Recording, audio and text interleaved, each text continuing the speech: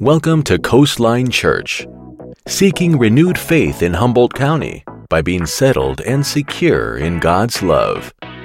To learn more, visit coastlinefoursquare.com. You know, when we were worshiping earlier, I liked a line that said, "I want to run to you when the waves break through." And I wanted to share a little bit about what I learned from last week, because I was driving home and I was listening to the message in my car driving home last week. And so wanted to bring it into the message today a little bit. So it'll be twofold, what I got out of it and just a tiny bit of recap from last week for a couple minutes. One is that in 2 Corinthians 1, Pastor Steve was pointing out that there was relational conflict, or relational flack, and that he decided to practically connect with them through first comfort. We have a common enemy, it's a spiritual enemy, and we all get flack. So he started boldly but tenderly, he started with that common ground. And sometimes when we're talking about conflict and all, you know, it's not the term that you want to go and have a party about necessarily, but it's kind of like good vegetables. You know, we do need them. We need to learn how to communicate more, to communicate well, and to have ways of resolving conflict. It's a very needed thing in this day and age, where most people, they're done, you know, very quickly. There's not any talking about it. There's not anything like that. But that's what I liked about that part of it. And then I liked that Paul made a quality decision to not trust in manipulation. Because, you know, he could have played the sympathy card.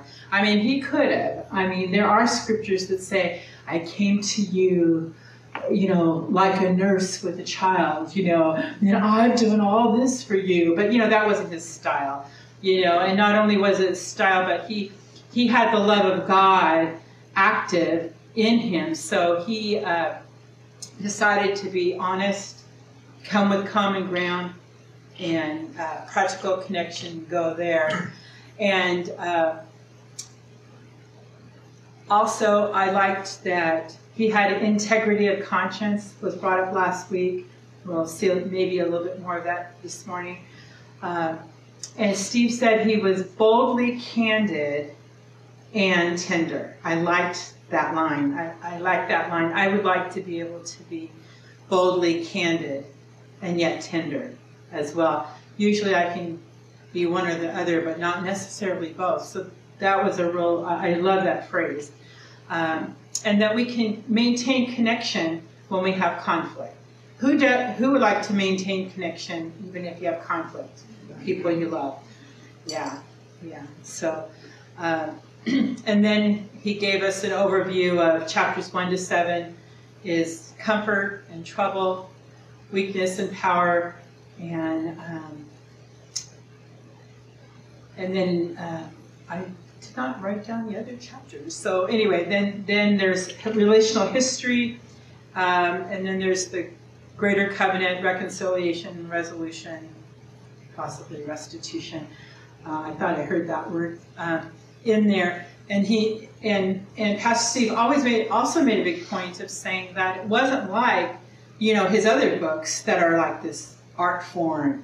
You know, I used that word chiastic before, where they have all this technical, it's just like beautiful piece of poetry for those who even know about these things. They think it's a beautiful piece of work. But this was more of a circular letter. So it's kind of like I mentioned this, and then, oh yeah, a couple chapters later I'm mentioning it again, you know. And so I like that he brought that out, because we can see it as we're reading it. It helps us to understand more. I only wanted to comment on two things that I thought were really interesting about the history and the context, so it might be interesting to you as well. Remember, Paul kept talking about how the trouble that he was in, here's 5 suggestions of what the trouble could have been. It could have been all of these, but listen to this. I mean, we're not talking, I got a hangnail. We're not talking, I slept through my alarm like I did Monday morning. We're not talking about these kind of things. This was 5 possible trouble spots for Paul. 1, he was fighting with wild beasts in Ephesus. That's in 1 Corinthians 15:32. He suffered 39 stripes after being brought before a Jewish court. That's 2 Corinthians, we'll be seeing it again in 11. There was a riot at Ephesus. We see that in Acts 19:23-41. And there was a particular persecution shortly before Paul left Troas. We see that in Acts 20:19 and in 1 Corinthians 16:9. And he had most likely a recurring physical problem. Okay? I hate recurring physical problems, whether they're with me or the ones I love. I hate them. So there was at least 5 suggestions for trouble. Not a hangnail was mentioned, right? And so, anyway, today I'm going to be reading from the Amplified Version, so I hope you will bear with me. And yeah, wasn't that interesting? Oh, and there was one other thing. Remember when Paul mentioned that I had the sentence of death, I always thought that was just most likely because he could be killed, which is true. He could be killed.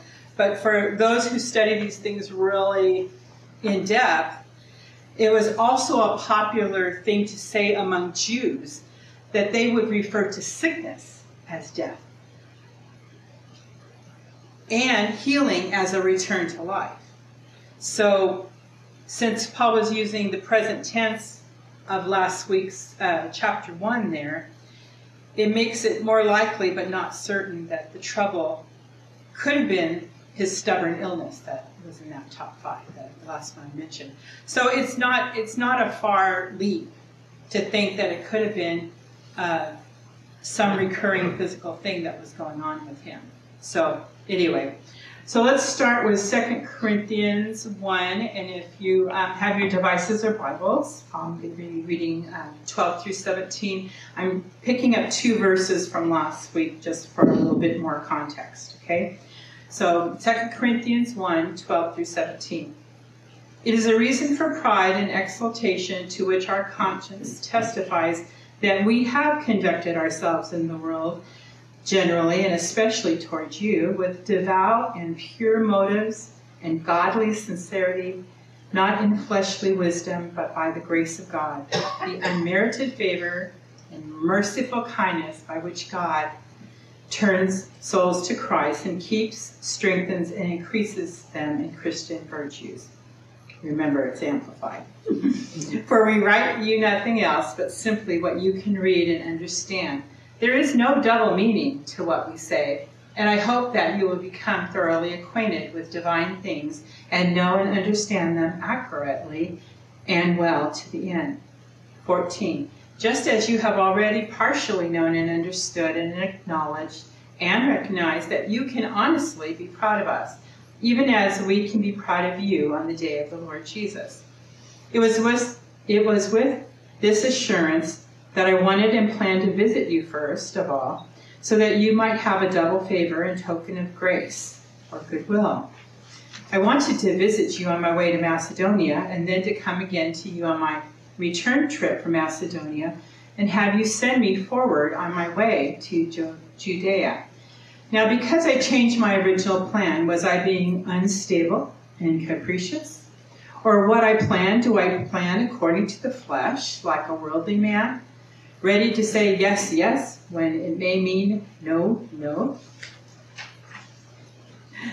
When I was reading that part, it kind of reminded me of being back in school, back in high school. And I don't know if this was your world here in Northern California or not, but in Southern California, a lot of times we might be saying yes, but if we winked or if we had, this little whatever, our yes didn't really mean yes, and our no didn't really mean no. You experience that too? Yeah. And so I was thinking, my gosh, I'm seeing like for what depths that they're coming down, that he's having to speak to him like that.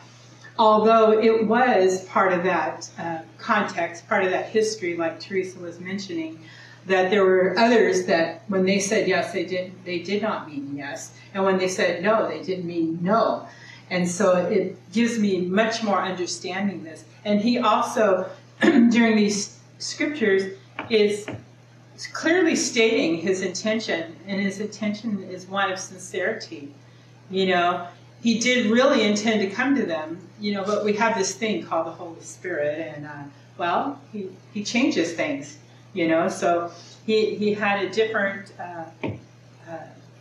place to follow, or a different one to follow, more than what his urgings were. It was the Lord.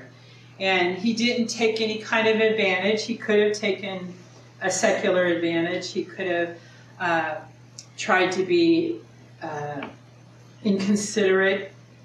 But he decided, okay, if this is the way that we're going to go, because he feels the Holy Spirit telling him to, he's going to do it. And that's a really good lesson for us too, that when we have good reasons for it, we can try to explain. And I think further in the letter, I believe it'll say that he even sent a letter, which that was another thing that was very common in that day, to not only if there was like a dignitary or something, to have a letter sent beforehand and then this whole entourage. But I mean, to me, it was polite. He at least did that. It wasn't like he just left them high and dry and they, you know, they were all making their tamales. That's my and they were all getting ready for the visit that never came. You know, he to me, looking at it, you know, of course I have the benefit of being like the Monday morning quarterback, that, you know, in my recliner, that with the benefit of seeing this whole thing, I thought he came across as being sincere, and that this was a good purpose, that he would alter himself. So anyway, let's go on. Okay. Yeah. As surely as God, starting with 2 Corinthians 1, verse 18. Again, I'm reading in the Amplified, so there are a lot of words, but they're good words.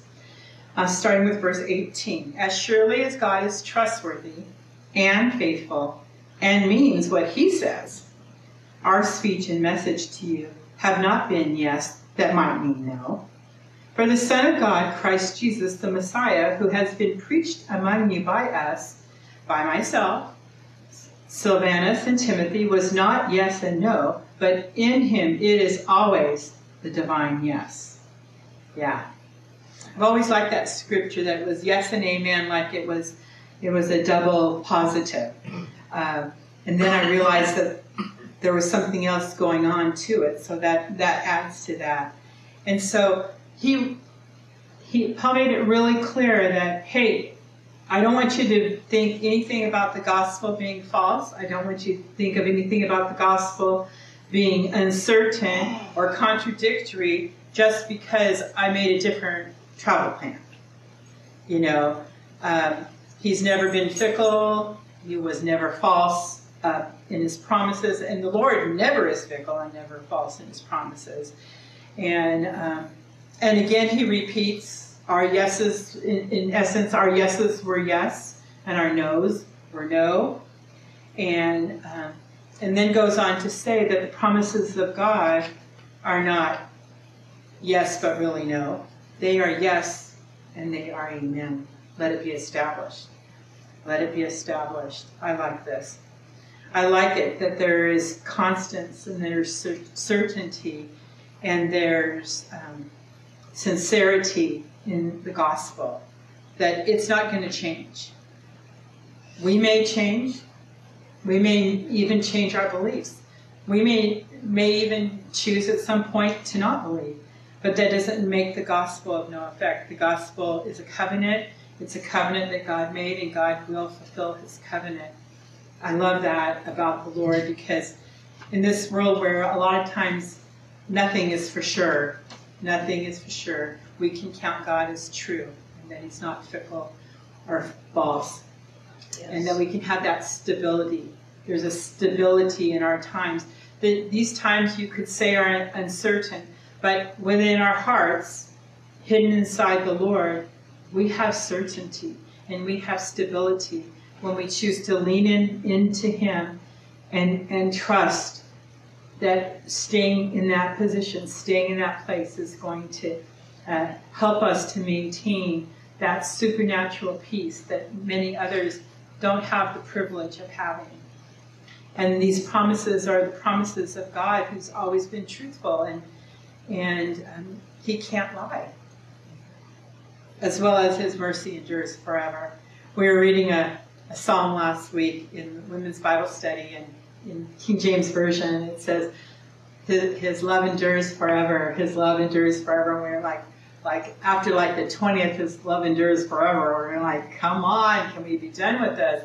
But really, since it was a song, and it was a song that was probably sung every single day among the Levites to the Lord, it just helps to remind us, because we're so forgetful, that His love endures forever, that His mercy endures forever, that He endures forever. And so that it's a good reminder of us, a good reminder for us that He is the stable one. He is the one that will have that truth. And then he goes on to say that they're, in verse 20, that they're made in Christ, and they're also confirmed by the Holy Spirit, I was thinking about the Holy Spirit as, the scripture says the Holy Spirit is like an earnest, or like what we would say like a down payment. And I was thinking of real estate, and when I put a down payment on my house, that was saying, not only was it a legal agreement, but it was saying, I really mean it. I'm all in here. I'm putting this down to let you know that I want this house. And I did receive the house. So, my house could be leveled tomorrow if there was some terrible earthquake or something. So I'm not talking about some earnest thing that's going to fall apart. I'm talking about the Holy Spirit, who will never leave us. He will never forsake us. And the Holy Spirit has been given inside of us, and for us to have as an earnest, as like a down payment of things to come, that we have that from Him. Hallelujah. Thank God for that. Amen. Yeah. So let's read on verses 20 to 24. Again, amplified. For as many as are the promises of God, they all find their yes, or their answer, in Him, Christ. For this reason, we also utter the Amen. So be it, to God through Him, in His person and by His agency, to the glory of God. But it is God who confirms and makes us steadfast and establishes us in joint fellowship with you in Christ, and has consecrated and anointed us, enduing us with gifts of the Holy Spirit. He has also appropriated and acknowledged us by putting His seal upon us and giving us His Holy Spirit in our hearts as the security deposit and guarantee for the fulfillment of His promise. But I call upon God as my soul's witness. It was to avoid hurting you that I refrained from coming to Corinth. Not that we have dominion over you and lord it over you in your faith, but rather that we work with you as fellow laborers to promote your joy in your faith, in your strong and welcome conviction or belief that Jesus is the Messiah, through whom we obtain eternal salvation in the kingdom of God. You stand firm. Now, when Paul said here, I call God for a record upon my soul, or in Amplified, I call upon God as my soul's witness. This was not like cross my heart, hope to die, kind of thing. This was like an earnest pledge that he was pleading. I know it's a bad example, but it's the only one I could come up with. But I was thinking also in my high school days, these really tough, like wannabe gang members, they would say something like I swear on my mother's grave. I mean, they're trying to, that was their way of saying that they were earnest and that they were sincere. But Paul, when he was using this, I call on God for a record of my soul, he was actually saying, I'm sincere here. There's nothing I'm hiding. I'm transparent. Before God, I am trying to hear him and follow him. It wasn't anything like trivial. And there were other, as Steve mentioned, boy, I'm doing well today. As Pastor Steve mentioned, there were other apostles around, and they were even known kind of like as the super apostles, because they tried to make themselves to be something that they were not. And so they were always out for, making themselves look better. But Paul was not doing this, and he reveals what we should believe. And then he goes on to say, I read here that he came in 24 to promote your joy in your faith, in your strong and welcome conviction. So that Paul was again appealing them, again that connection, like Pastor Steve was talking about, making that connection that, hey, we're partners here. We're servants. We do this together.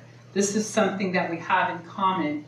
And so let's partner with the joy. Let's partner with the joy of our faith. Let's stand firmly and know that our strength and our ability absolutely comes from the comfort and joy that flows from our faith.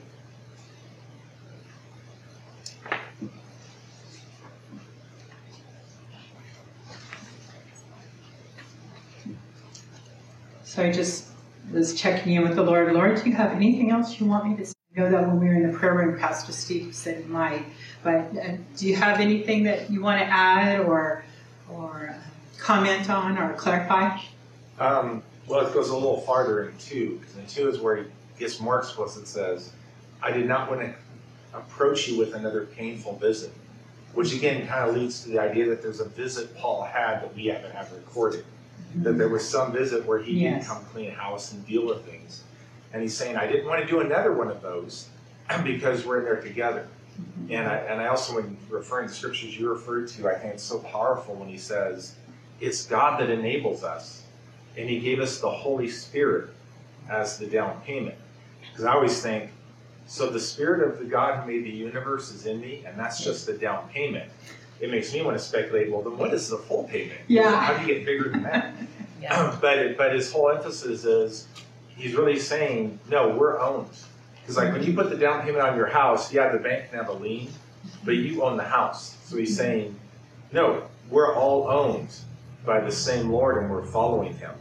And like you say it, I mean, actually the word is, we are commissioned with God and the Holy Spirit. So we're on a commission with God, partnered with him. Yeah. And then he says, I don't want to lord over you and tell you how to live out your faith. I want us to work together. And as a team together, we will have full joy. It's the running thread he has in there of, I'm not coming over you, we're in this together. Yeah. It's so good. That's so good and so well said. Yeah. Thank you, Jesus. Thank you, Jesus. I know. I wonder about the rest too. It's like, if this is the down payment and I can get so excited I want to jump out of my shoes, what would the full payment be like? Someone else have anything they want to say or comment on?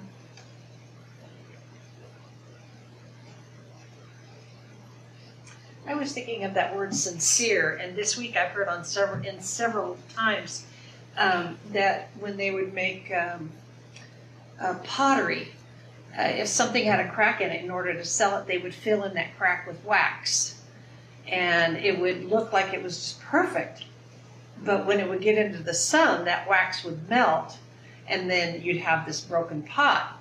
And that's not God. God is sublime, supreme, perfect, pure. You get the real deal.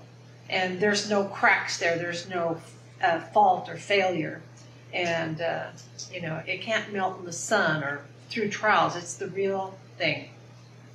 That's so good. That's so good. Yeah, because Jesus, with our sins, we think of what we have sinned, past sin, that we constantly ask God to forgive us as it comes to our mind, and that just hearing the songs, the words of one of the songs, and with what I'm hearing is the Lord telling me that He has taken my sins away. And it's like the feeling of, Lord, I want to be in your presence. God sees our hearts, but even a speck of sin, God will reject us, but we have Jesus who covers it. And it's like we're sinless, we're sinless through Jesus. And it's like it's like a reality to me. I look on for more of His Word. I listen to what others say. It's like, Lord Jesus, I want to be more of you. I want more of you. I want to be completely pure in your sight. And the Lord's like, child, He's got His arms wrapped around us. And God's looking at us, and instead of seeing the sin that we've all been committing, whether it's been generations, so we say something to somebody that we need to ask forgiveness, but we can't find them to ask forgiveness. So we're asking God, please forgive us. Please forgive me my sin of saying that to the person. And Jesus is like, your sin's covered. And the joyness.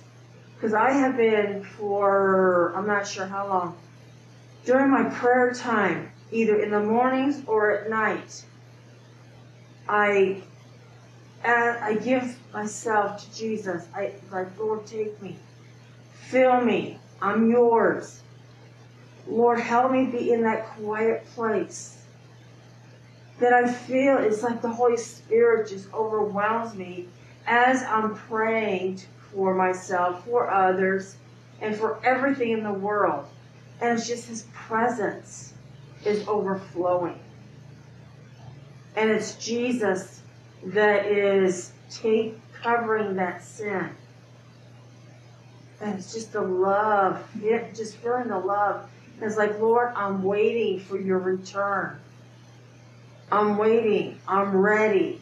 I'm waiting. And I was like, listen. I'm physically listening. It's like waiting for that trumpet to sound. When are we going home, Lord? And it's just being in His presence, even for today, just being in His presence. And feeling His love is overwhelming. We're very fortunate. We are now the righteousness of God in Christ. Amen. So we're covered. And I like that illustration of feeling love just covering over us like a wave. I like that line, I want to run to you when the waves break through. And I know that a lot of us have waves in our life. We have things that, like Paul, might consider the sentence of death, whether it's an illness of our own or illness of a loved one. But the scriptures say, and the song says, I want to run to you when the waves break through. There's no turning back. So let's just come before the Lord and let's just submit our hearts once again, fresh, just like today's a new day. Let's do it fresh again. Father God, in Jesus' name, we come to you. We come to you when the waves break through. We come to you with our full hearts, whether we are in the highest of highs or the lowest of lows, whether the waves are crashing over us, whether they're breaking through, or whether we see them afar off. Lord, we just commit ourselves once more to you and to your ways. And Lord, we want to be victorious in doing the hard stuff. We want to be able to communicate in conflict and to keep our connections. Lord, we want to be like you in that, who keeps, by your Holy Spirit, urging us to come to you. We want that. We want that with all of our hearts. And we definitely cannot do this on our own because we've tried and it doesn't work. So we just love you and we praise you. Thank you for your word that is alive and powerful and sharper than any two-edged sword. That it divides between our soul and our spirit. It divides between our joint and marrow. And it divides between the thoughts and the intents of our heart. We just thank you, God. In Jesus' name. Amen. Thank you for joining us today at Coastline Church. To find out more information, please visit coastlinefoursquare.com.